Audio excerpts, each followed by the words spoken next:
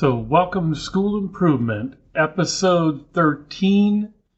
Today's topic is the role of social studies as a curriculum in the high school. So, let's start with the status of social studies. Very few states have a social studies assessment for secondary students. Some have it through 8th grade, but in high school, very few states even have an assessment for social studies. Yet, it's one of the most required content areas. In fact, most schools require more social studies than science or math. So obviously, there's an importance to social studies, and it takes up a lot of students' time. So let's look at it from the standpoint of, obviously, every state has a language arts test, which usually has multiple parts to it, reading and writing, and usually grammatical, especially if you use a nationally standardized test like an ACT. Math is obviously the second most important subject because it's also tested in every state. Third would be science. There are occasional states who have science tests. For example, Minnesota has a 10th grade biology test. Other states have science, and even an ACT has a science part to it, although that's really not true science. It's more about reading charts, graphs, and data. So that makes social studies number 4. And let me say, I am a former social studies teacher, so it's painful for me to say that, but that is the truth. Social studies is the number 4 on the importance scale of making sure students get it done. So knowing that, how do we use social studies to be as effective as possible? So traditionally, social studies has been a program where we enculturate students into values, history, and knowledge and facts about our country and why it has what it has and how we got to the place where we are. And the old saying of, if you don't know history, you're going to relive it. However, in the 2000s, we also threw econ into it because we wanted to make sure that kids had an economic background. I would question the economic from the standpoint of we tend to teach macroeconomic theories to kids when really what they need in econ is what we would call consumer economics. Visa cards, checkbooks, amortization schedules on houses, the kind of financial things they really need to have as an adult. But that being said, these are state mandates and we teach economics. The major issue in social studies is, how do you fit it in? Because every year the content is growing.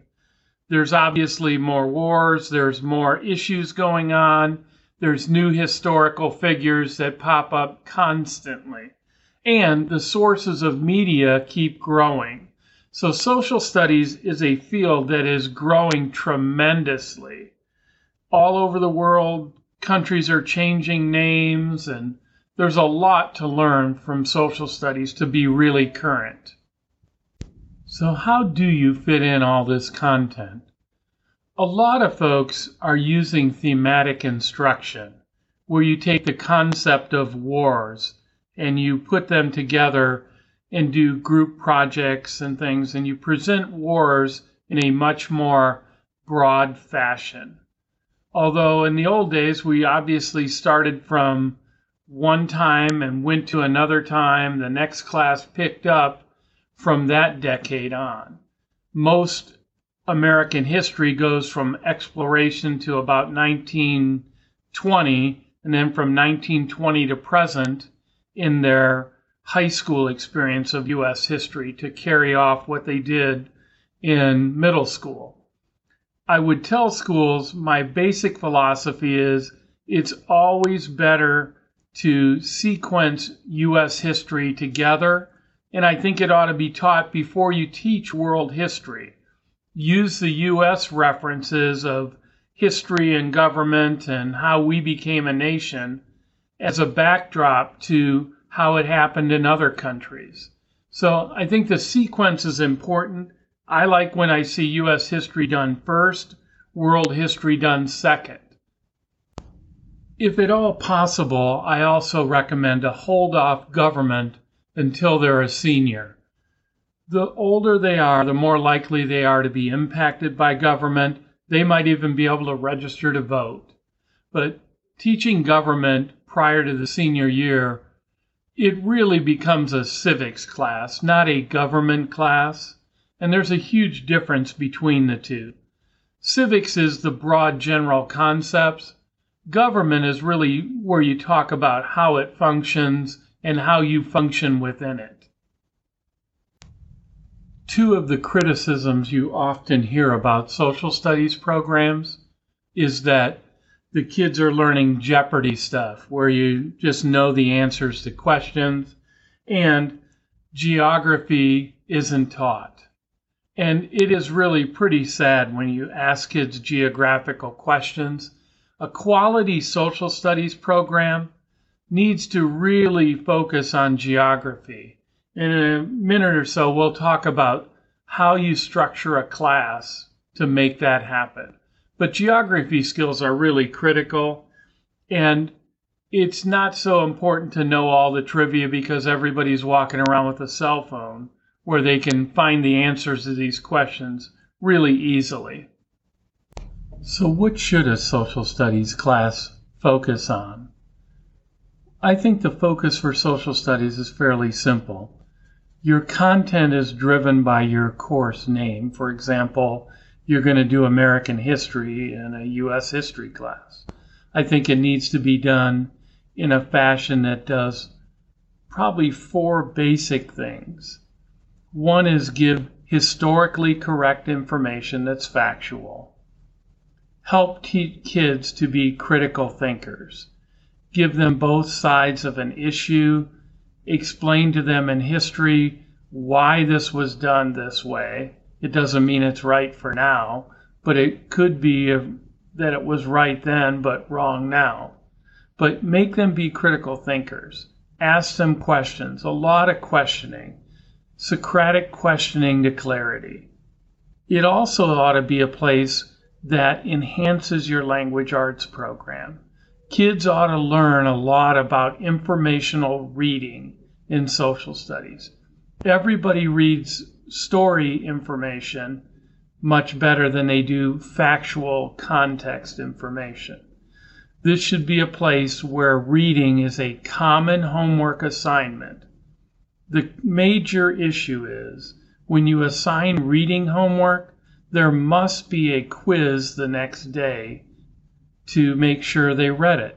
Because if you just send them home and say, read these 5 pages, if there's no assessment, they're not reading them. So make sure you add a reading assessment. It also should enhance the writing process. They should be writing often in language arts and often in social studies. The ideal would be to have things written in social studies that they correct in language arts, but at least make sure that they write. Kids need to be able to write persuasive essays. They need to be able to respond to questions. They should do that in a social studies class. And social studies teachers like myself don't need to be an English teacher. But if you're reading a 1-page paper and on the 5th grammatical error you make a line by, stop reading it. Draw a line, stop reading it, hand it back to the student, and tell them they need to redo it. It doesn't mean they have a 0. It means they need to fix the grammatical errors. And believe me, if I'm underlining or circling something, the grammatical error is really there. It's very obvious. I'm not dinging a kid for improper use of the semicolon. Have kids write and have them critique their writing. That's a very important part of social studies. It's also really important in social studies that they read for context, they read things of differing points of view, they have discussion. We have to teach kids to be able to have civil discussion. That's what social studies should be about.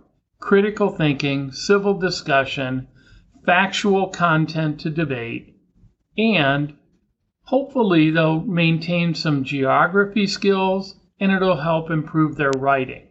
That's what social studies really needs to be. And it's really important to remember we require a lot out of it. It really should be able to help your language arts program. It should also help if you are a state or a place that does a lot of ACT testing. Charts, graphs, and data should be used often and interpreted. An ACT science test is really based off reading charts, graphs, and data and doing interpretations of that. Why was the chart done? What does it tell you? What do you think the next point on the data set would be? So questioning again to clarity about charts, graphs, and data. That's what social studies is supposed to be about. As usual, thanks for listening to episode 13 on the role of social studies. Please feel comfortable to share this podcast with anybody you wish. I enjoy doing it and I appreciate your feedback. If you'd like to leave reviews, I would appreciate that as well. But this is number 13 and there's more to come. So thanks for listening and please share.